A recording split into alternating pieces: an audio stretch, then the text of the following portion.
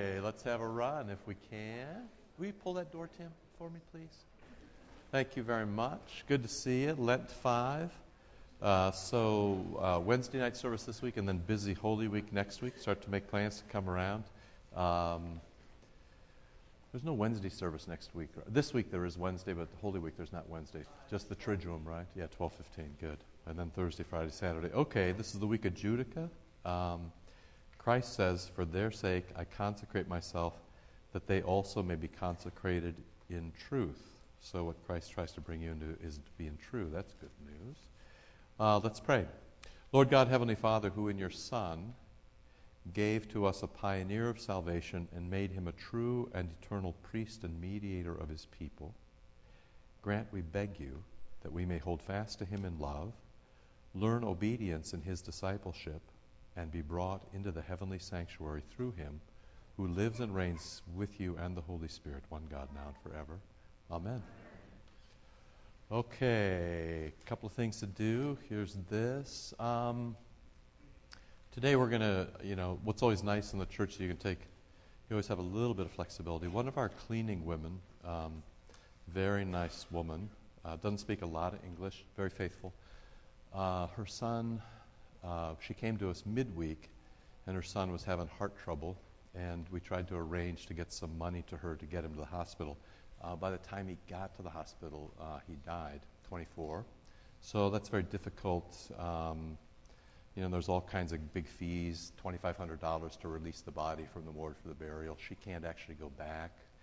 He was buried this week, although she's going to bear some measure of cost. So we're going to take the money that we have today and give that to her family. Buck Services works here. They're a very good company. They treat us very well, and they do a very fine job. They're trying to put some stuff together, too, so we're going to work with them to try to help her out. So those people over the years who have helped us in that way have really become, in many ways, close to us. They're friends. They've invited us to birthday parties and introduced us to family and done a lot of extra work around here and stuff. So we've become close to those people. It's difficult when they suffer like that. So we'll and Carol, if you can get that, and whoever you go with, and then Martha will coordinate that. So we'll move it in that direction. Okay. Anything from last week? Anybody got anything left? Question about anything? Otherwise, we'll press on. There's a little bit. There's so much to do. We're not going to go next week for Palm Sunday, and then we're not going to go for Easter. So after this week, you get 2 weeks off. I'm a little, as I always am, I'm a little wary of slowing down. I'm a little wary of speeding up. I don't want to get through this stuff too quickly. On the other hand, I don't want to lag with you. So you can,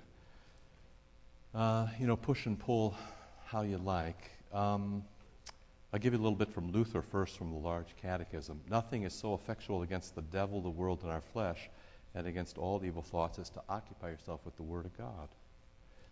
To talk about it and to meditate upon it. Psalm 1 reminds those and calls them blessed who meditate on the law day or night.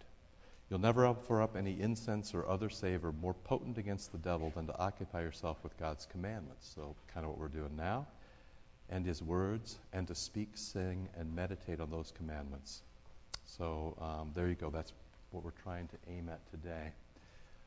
The Bailey stuff continues to be very helpful, I hope.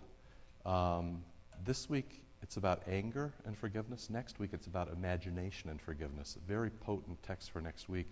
I'm actually going to come back to it whenever we return and study again together, because it's so interesting. But if you read this bit today, it's very helpful, I think, as you think about people whom you have wronged, and also people who have wronged you. This is great stuff. Furthermore, biblical forgiveness doesn't mean never mind. This is the thing about sin just doesn't go away. Time doesn't heal.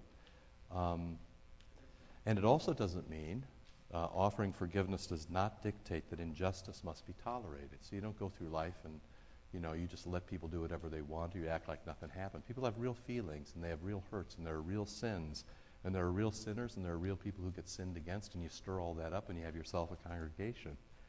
So, read through this, but I thought it was fascinating when he says, this is if you have a bulletin or when you grab a bulletin later, in the second paragraph, through forgiveness, the bitterness, anger, hatred, and desire for revenge are drained out of the struggle, and the person contends with those for whom he or she may now be able to feel genuine compassion. So the suggestion is, while there's still anger, while there's still revenge, while there's still hatred, while you're still trying to destroy the other people, that's not forgiveness. That's something else. It's actually anger and hatred and the need for revenge. But real forgiveness drains that out so that you can restore the person who is a sinner, which of course is what Matthew 18 is all about. I'll talk more about this when we come back, but it's going to be in a couple of weeks. But think about it this way. If somebody has sinned and you know they're a sinner, being quiet is not a way to love them. Being quiet is a way to hate them. It's a passive way to hate somebody, to leave somebody in their sin, because, as you all know, the wages of sin is death. And if you let somebody go down to eternal death, that's hatred, not love. So when people have sinned against other people, you can't just say, "Oh, I'll be quiet," or "I won't." It doesn't really matter. Or, "I'm not going to engage it."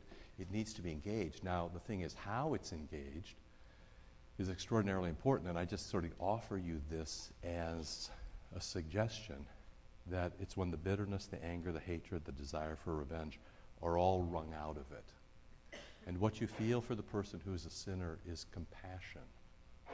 That's when forgiveness starts, and that's when forgiveness will be effective. The day of victory or defeat will not become a day of vengeance. So just kind of think that through as you're working with other people. The other thing is there's two or three really, really great things. I'm going to just sort of put this in your ear. I know if I ever let Pastor Gainig talk again from this place, what he's going to talk about is restitution, which Jesus talks about all the time. And actually, our confessions talk about that. And so we have this sort of sense as I'm really, I hurt you, and then you say, "You've sinned against me," and I say, "Please forgive me," you forgive me. And I just let you go as if nothing happened. No.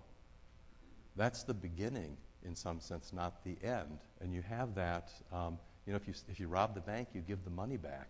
If you've told a lie about somebody, you go and untell it to all the people you told. That's what makes gossip so hard, because, it moves so quickly. But look at the confessions on page 7 here. It's true that this is the third line down. It's true that in our teaching, penitence works are required. Should be penitent works are required, since a new life is certainly required. But here our opponents maliciously maintain that by such works we merit forgiveness or justification. See, not at all. It goes like this: sin, forgiveness, and then the good works. It doesn't go sin, good works, forgiveness. And this is kind of basic law and gospel stuff. You have to kind of keep a basic law and gospel definition in your head. The law is what God demands. Okay? He demands that you be perfect if you're going to save yourself. So the law is what God demands.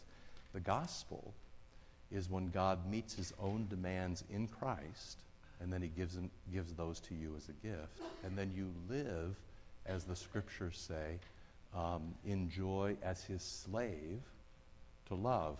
Romans, the great text that talks about our forgiveness of sins. I'll just give you a little bit from Romans 6, 21, or 21, 22.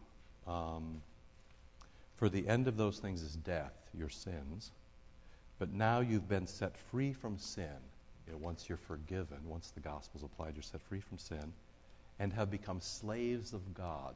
So you do exactly what God asks you to do. This is obedience again. This is also love. They all become the same thing once you're forgiven. The fruit you get leads to sanctification and to its end, eternal life. Isn't that remarkable? That makes Lutherans so nervous, but it's Paul in Romans, Luther's big book. The fruit you get leads to sanctification and its end, eternal life. Sin, forgiveness, sanctification, eternal life, and all of that is gift. And you can't short-circuit the process. So sin forgiveness and then never a good work, or sin forgiveness and never restitution. It doesn't work that way. Romans speaks this way. Our confessions speak this way. Jesus makes wrongs right, and insofar as you are able, once you are forgiven, you too make wrongs right. It's terribly important to do that. And, just one more. I give you the last one. It just happened that these sort of clustered in this fifth week. If you go to page, I think it was 12 in here. Maybe it was 14. That's actually 16. At the bottom of 16,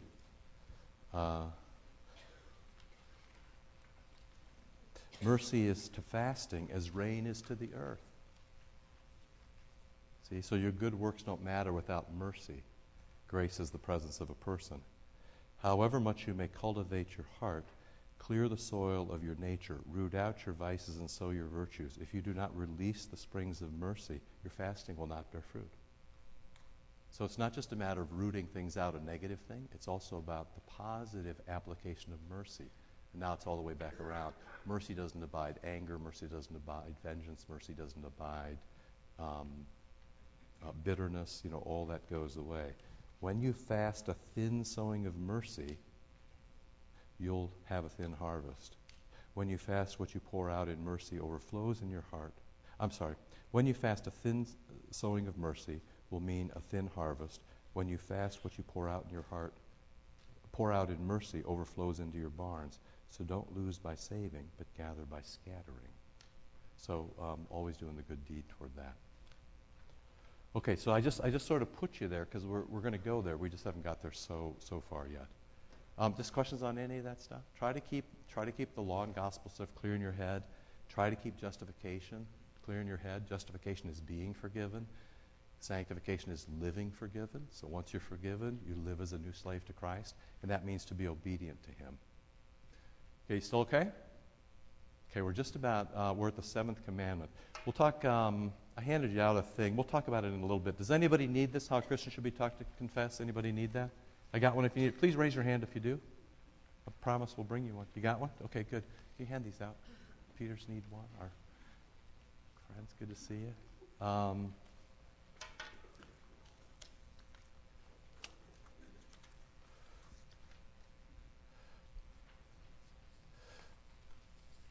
So all this was under making a good confession, which is to be confessing your sins, and then to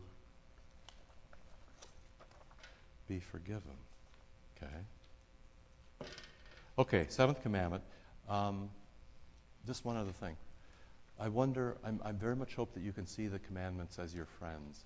I told the new members this Saturday, but I was in a discussion with somebody over a sin who said something like, what I figured out is that this isn't good for me. Why didn't anybody tell me this isn't good for me? I'm thinking, that's very insightful.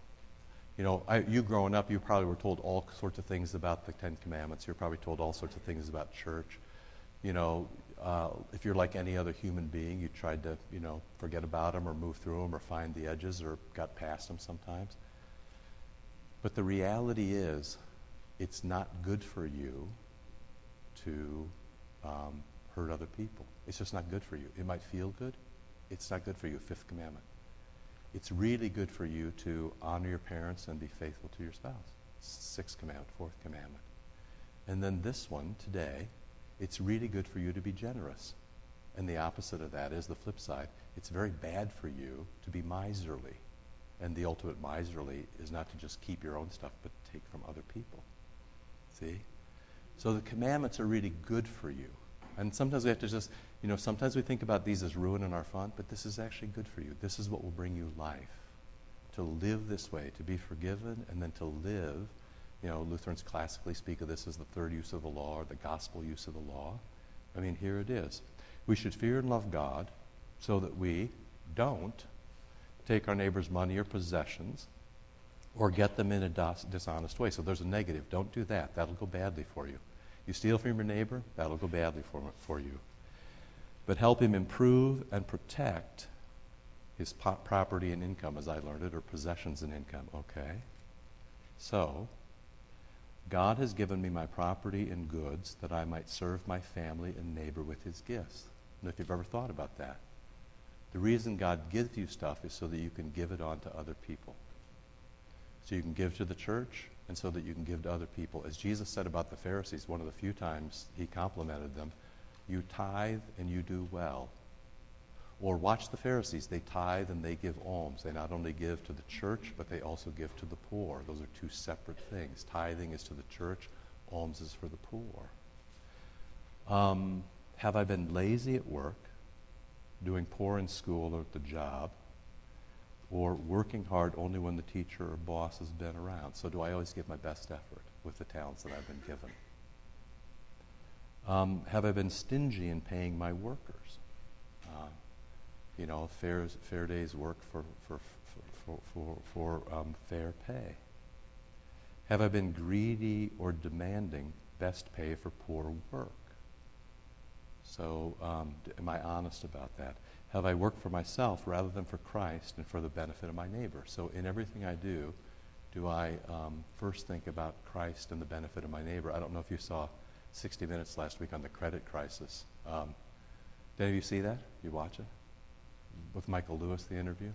It's fascinating stuff. They put a question to him. Did the people work hard who were making $40, $50, $60 million a year? Yes, they did. They had one guy on who in the credit crisis last year, he was the first guy to figure it out, made $726 million by betting the right side of the mortgage market. He said, did they work hard? Well, they did a lot. They put in long hours. And then he said, was it worth it? And they said, well, if you measure that by just putting in a lot of hours, but did it do anybody any good? See? Does your work do anybody else any good? It's a very different kind of question. One question is about can you play the game? Can you figure out the rules and play the game to your own advantage? That's one kind of question. The other question is, does what you do help first Christ and then your neighbor and then you after that?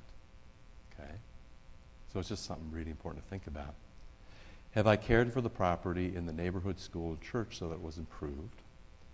Have I stolen from the office, from the school, or from the church? Or, look at this, or stood silently while others took what was not theirs? Have I stolen information? We're more sensitive to that now, too. Talk to kids about, whether you have to pay for music, or, why you can buy, why songs are 99 cents on iTunes and they're 9 cents if you, hit some of the sites that are in Poland or the USSR. Is that really honest? Have I wasted time, food, money by my neglect? Have I been stingy when it comes to giving to the Lord a generous portion as a thank offering for all he's given to me? And have I stolen from my neighbor by not helping him in time of need? So you see all of that. You have these great monetary responsibilities when it comes to the church. Yes, please. Yeah. In the Bible, there's 4 or 5 kinds of offerings that they were given. Right. The thank offering and the grain offering. Right. Of course, today's church is really just one offering that we decide as a church how to split it up. Right. Why did the church feel it'd be a great spot to give that offering? Great. Okay, so did you get that? So in the early church there were all kinds of offering. There was your normal tithe. There was a thank offering when something went really well for you. You'd have a child, you'd give something. There was also atonements when things went really badly. You'd make some restitution. There was all kinds of different offerings. So the question is, how did the church get away from that? The answer is somewhat that we're confused, partly for a couple of reasons. One is if you read in Acts 2, everybody always talks about being an Acts kind of church, an early church. Let's get back to the Bible. I mean, in Acts 2, you remember that the earliest Christians brought everything they had and gave it all to the church. So some people today would argue, well, Jesus, they had to give 10% in the Old Testament, and Jesus fulfilled the law, therefore I don't have to give 10% anymore. Actually, in the early church, they understood it differently. I had to give 10%, Jesus fulfilled the law, so now I'll give everything to the church. They had all things in common, Acts 2, 42, 43. Okay, so nobody's rising up to say, let's do that. I'm just checking with you. Okay. Now, why is that okay or not okay? What do you think? Okay, I'll answer my own question. Because in some sense, it's not prescriptive, it's descriptive. It's what they decided to do.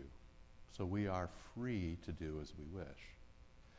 And I gave you this, what I gave you, I probably wrote up, 12 years ago, the first pass we ever went through Bible study here. I gave you about 4 pages on giving.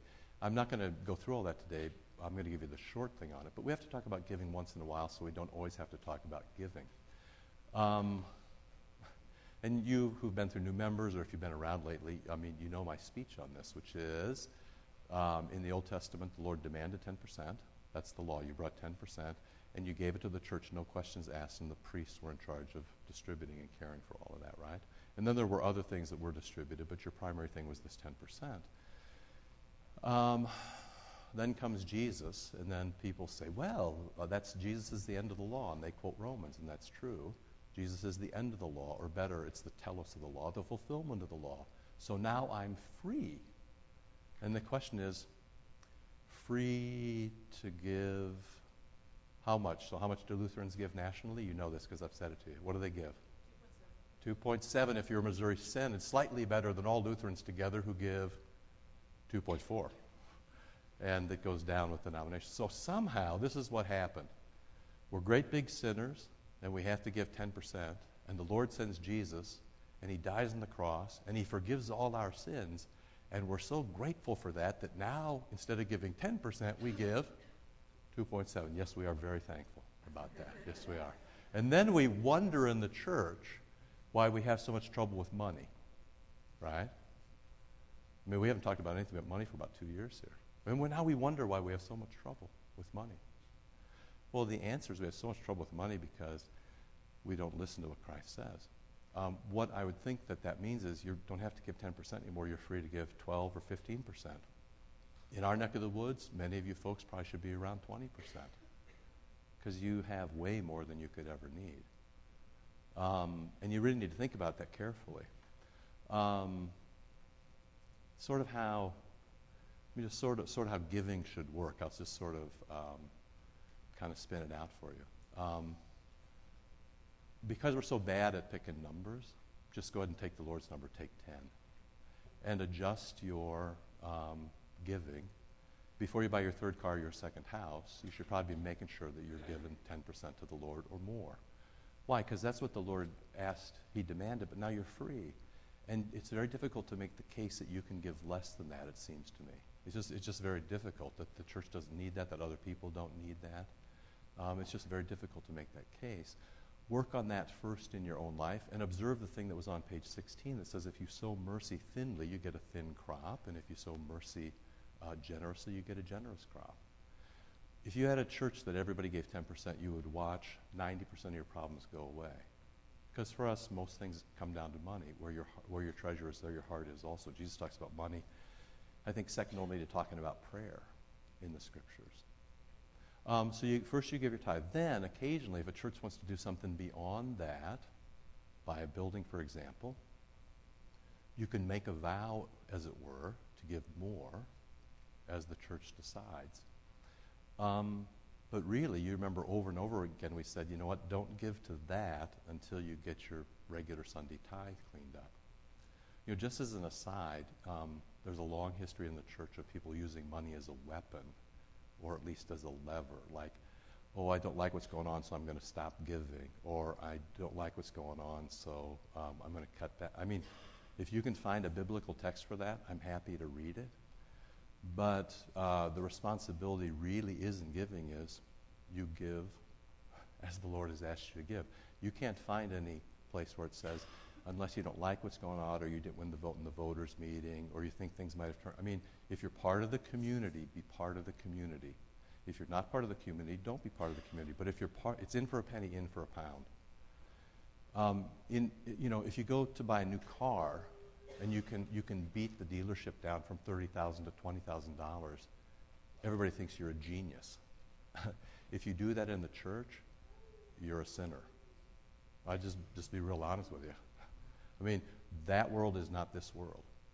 So your first thing is you're giving from your normal stuff mercifully. Your next thing is, if there's something that the church says, here we go, fix your tithing first, then give to that.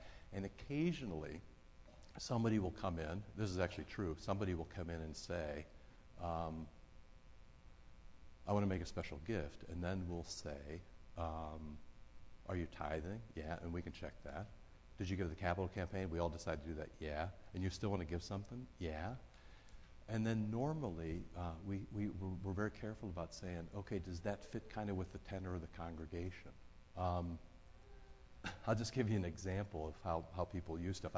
I know a congregation where, it's how sad stories turn even sadder. I know a congregation where a boy was hit with a pitch in Little League and died. This happens every once in a while. And it was one of the families there was big givers, and they were pretty powerful in the church, had elders and people. So it was a smaller congregation. So, their child died, which is a great tragedy. But they came in the next Sunday, and they'd put without asking anybody, they'd put a big brass plaque on the wall and screwed it in honor of their son who had died. Now, you be the pastor. What do you want to do? Yeah, take a vacation. That's exactly right. That's exactly what you want to do. Because what's happening? It's somebody who's powerful, who's using leverage. Their pain is greater than anybody else's pain. They've taken a community space and they've decided what they're going to do with it without asking anybody else. So it's it's a difficult thing. Better would be arrange all your own tithing, then look to what the congregation is doing, and then if you want to do something beyond that. Then you can do something. Every once in a while, you'll see there's a thing called the Senior Pastor's Discretionary Fund. And since I'm the senior pastor, that's at my discretion. That rankles some people here horribly. But you got to pass about 5 tests to get through that, get any money into that fund. Here's what has to happen. You have to be tithing. You have to be faithful in church. You have to have been given to the capital campaign and fulfilled that.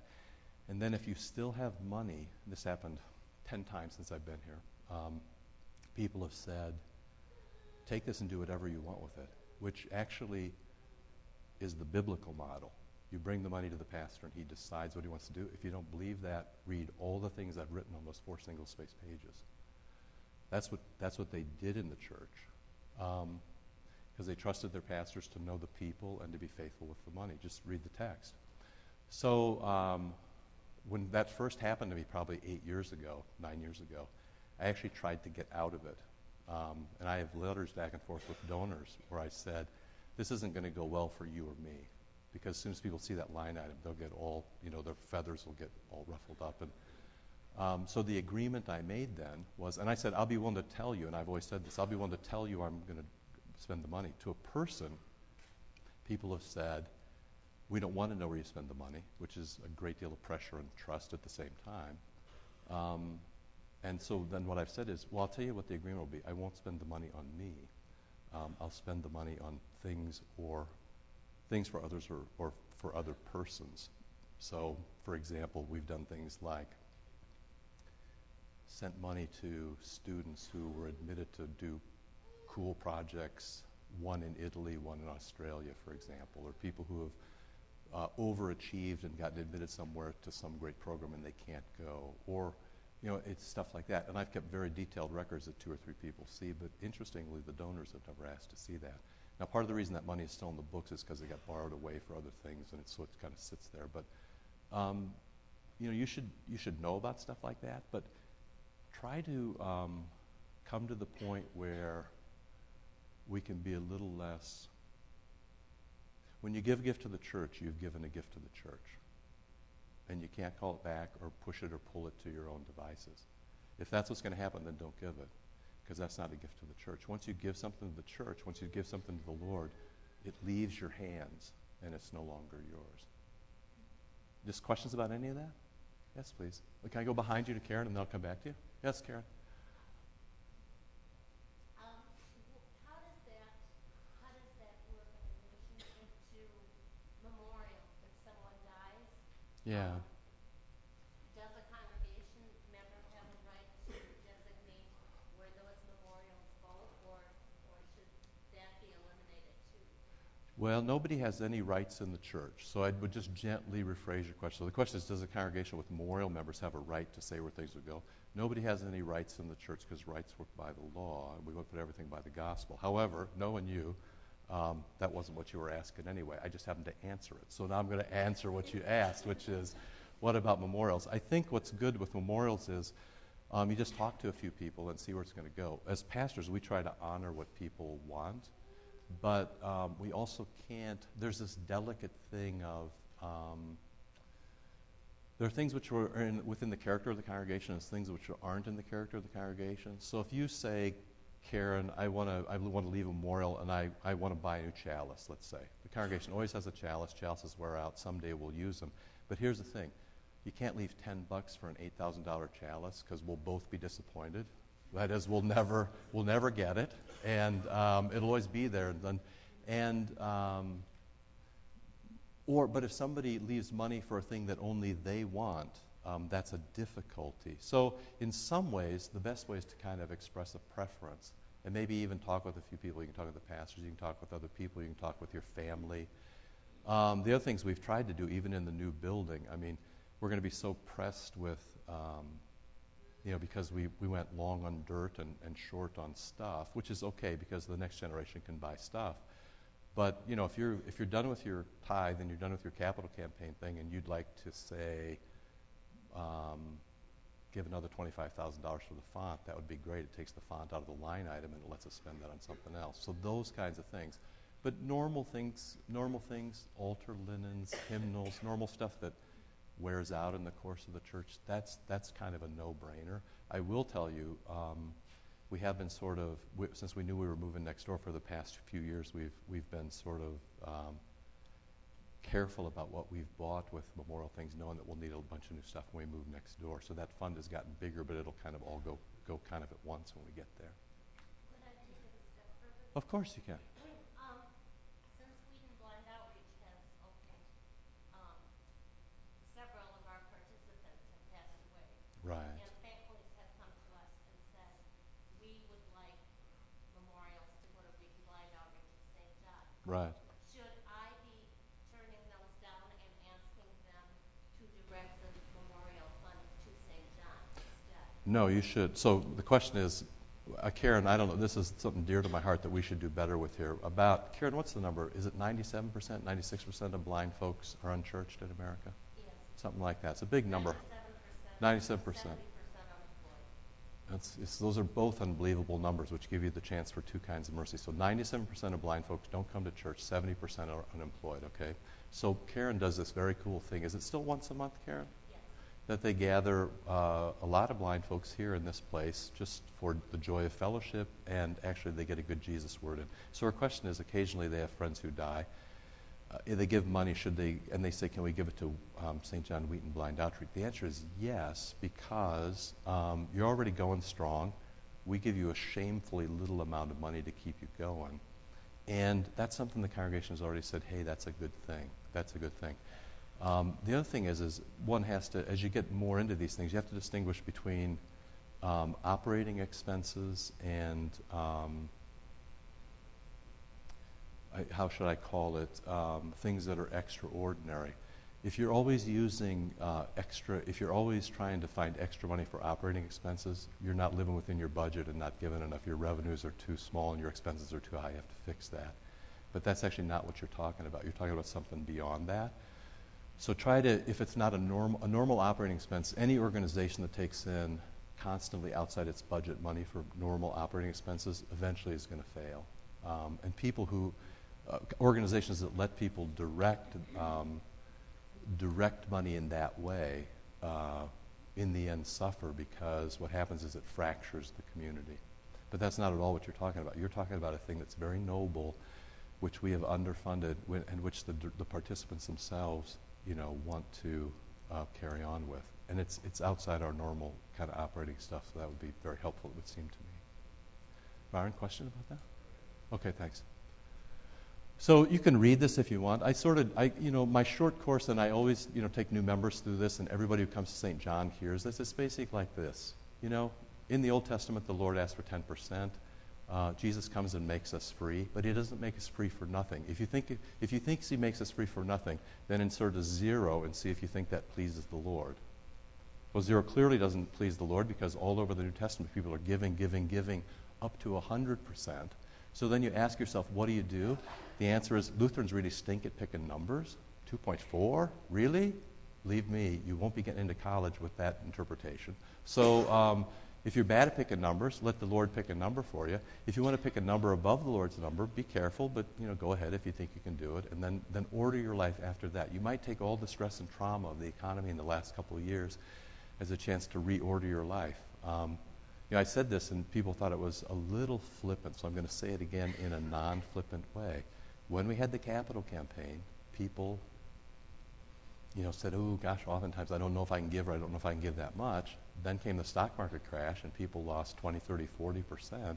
And guess what? You're all still here. So what happened if we'd have given that 20, 30, 40%, in advance? Now here's the thing. Some folks did. Some folks went, over the top. And here's the other thing.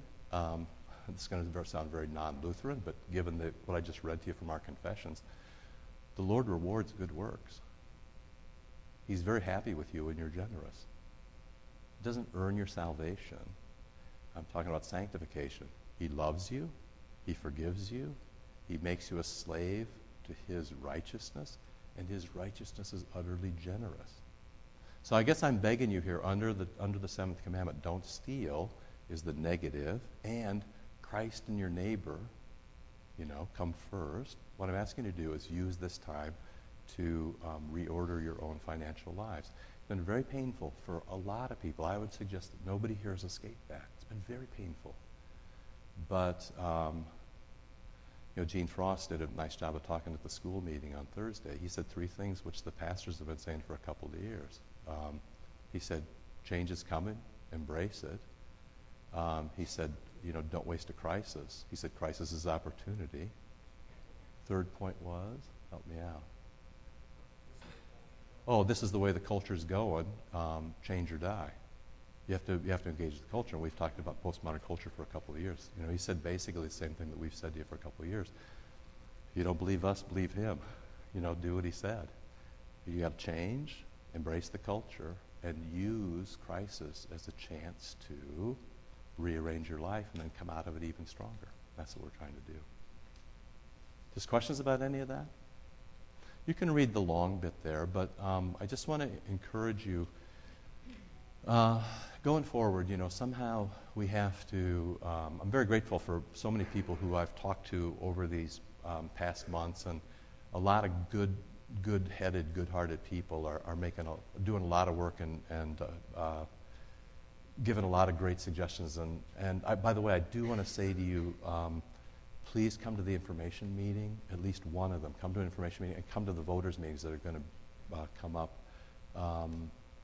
in the next couple of months. Just please be an informed voter. Please come. Please participate.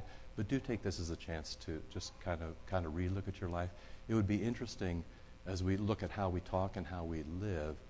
Wouldn't it be interesting in our congregation if sort of 10% was kind of the normal way, not as a law, but as, that's who we are because there's so much need here in other places. In the new members class, by my own figuring of people I talk, we're taking in about 50 new members. I think that's probably 20 families. I know, from what I can tell from people talking about, 5 of those families, from what I can tell, are given at 10%. That's in the new members. And they've several of them, 2 or 3 I've talked to, have rearranged their lives in order to do that. Gosh, if they can do it and they're brand new, you can do it too. I'm not sort of, you have to understand, I'm not sort of giving you this is the law. I'm telling you, this is the gospel. In forgiveness, there's great need here. We have great need here. We have great need in the school. We have great need all around us. We got poor people who come every day for food. We got people in our congregation who have need. By the way, many of you have been so generous with the manna thing. The manna thing has been spectacular. Those 3 women who started that at the beginning, It was Ann and Tammy and Carol. They came a year and a half ago or a year ago, and we've given out hundreds, thousands of dollars to church members so they could just get food on the table and have heat this winter. That kind of stuff, that's how the church should work. Please don't hear me saying this to you. What I'm saying to you is this is just what the church does. If you don't believe me, read the text. The church started at 100%. When it wasn't 10%, it was 100%. And when Paul says things like, take a collection so when I get there we don't have to have a capital campaign. For crying out loud, have the money in a sack and just hand it over. And here's my big thing, so we can talk about other stuff. The reason we're talking about money today is so we don't have to talk about money another day. It's such a distraction for us. We live in America. We make a lot of money. We have a lot of things. The competition is really stiff. Here's the deal. Let's be a place that's different than that. Let's be a place that's not controlled by our money. Let's be a place that when we give a gift, it's out of our hands and it goes where the Lord wants it to go. And let's talk about other things. Let's talk about Ghana. Let's talk about Russia. Let's talk about Cambridge. Let's talk about Grace School. Let's talk about our own members. Let's talk about our school. Let's talk about our church. Let's talk about all those things. Let's be the place that is positive when it speaks about this, the place that can be proud of how generous they are and how kind they are. Let's be the place where we assume that this is what everybody does. Not because we're trying to beat it out of you, but because we got better things to do. Money is a neutral. It's a means to an end. It's neither bad nor good. Scriptures say the love of money is evil. Money itself is a neutral. So let's get a big pile right in the middle, right there, and then let's figure out if we can have some fun. Like when Moses was building the temple and they had to stop the people from bringing things.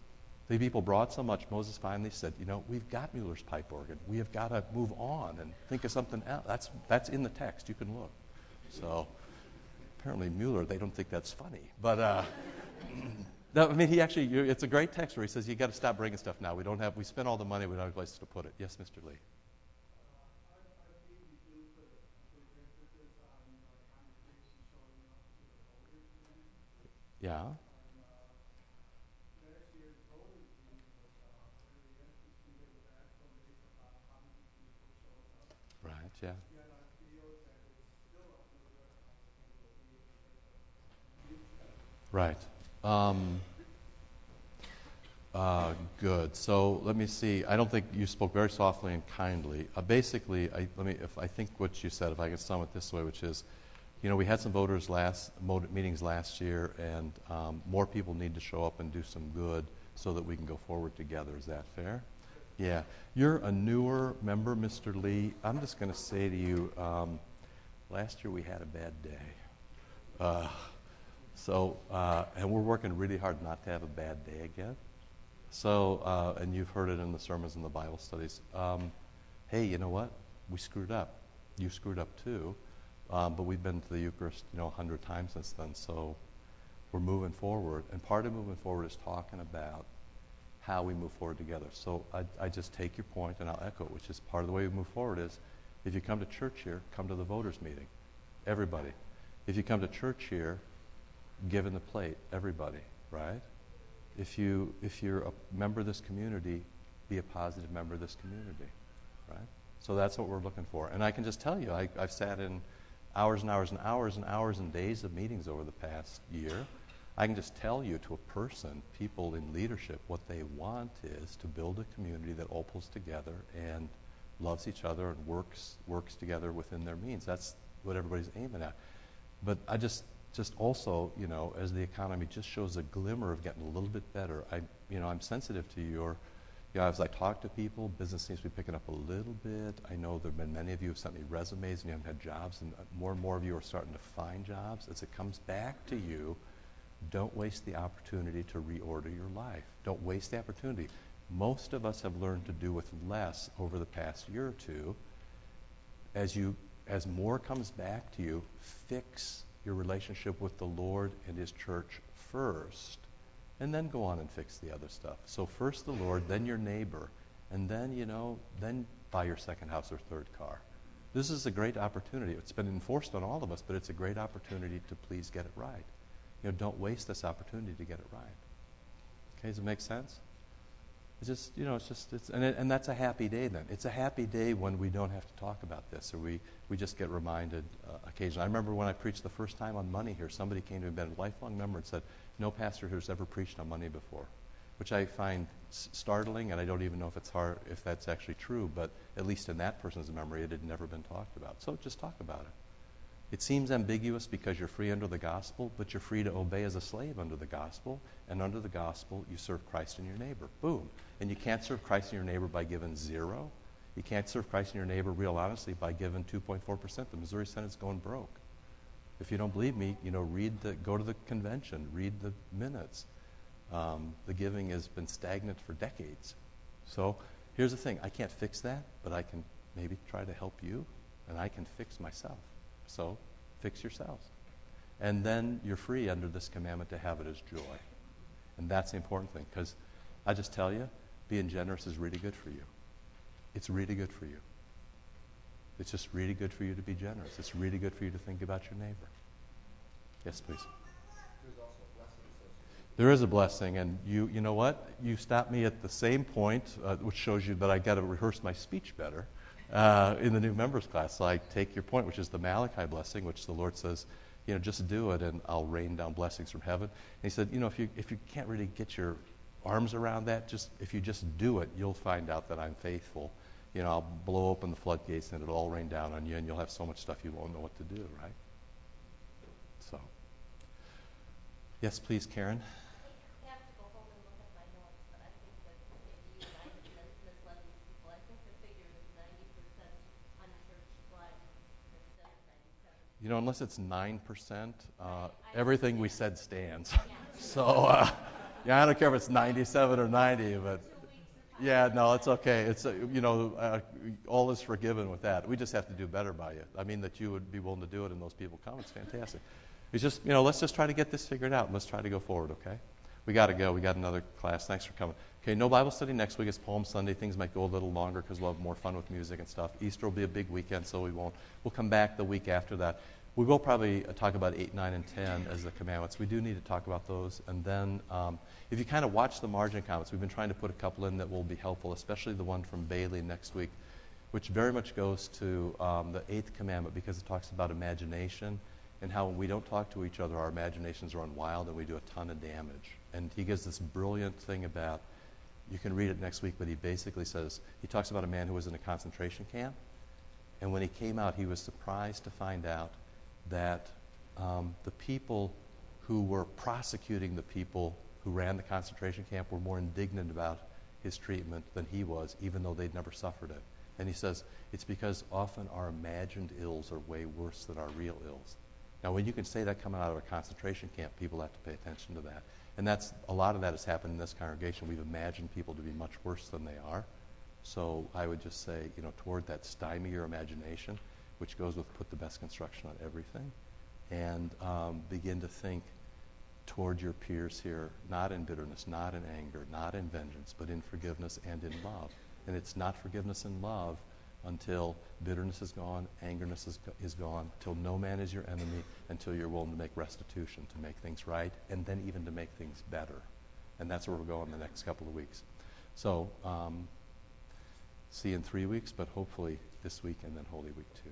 Okay? Lord, remember us in your kingdom and teach us to pray. Our Father, who art in heaven, hallowed be thy name. Thy kingdom come, thy will be done, on earth as it is in heaven. Give us this day our daily bread, and forgive us our trespasses, as we forgive those who trespass against us. And lead us not into temptation, but deliver us from evil. For thine is the kingdom, and the power, and the glory, forever and ever. Amen. Thank you.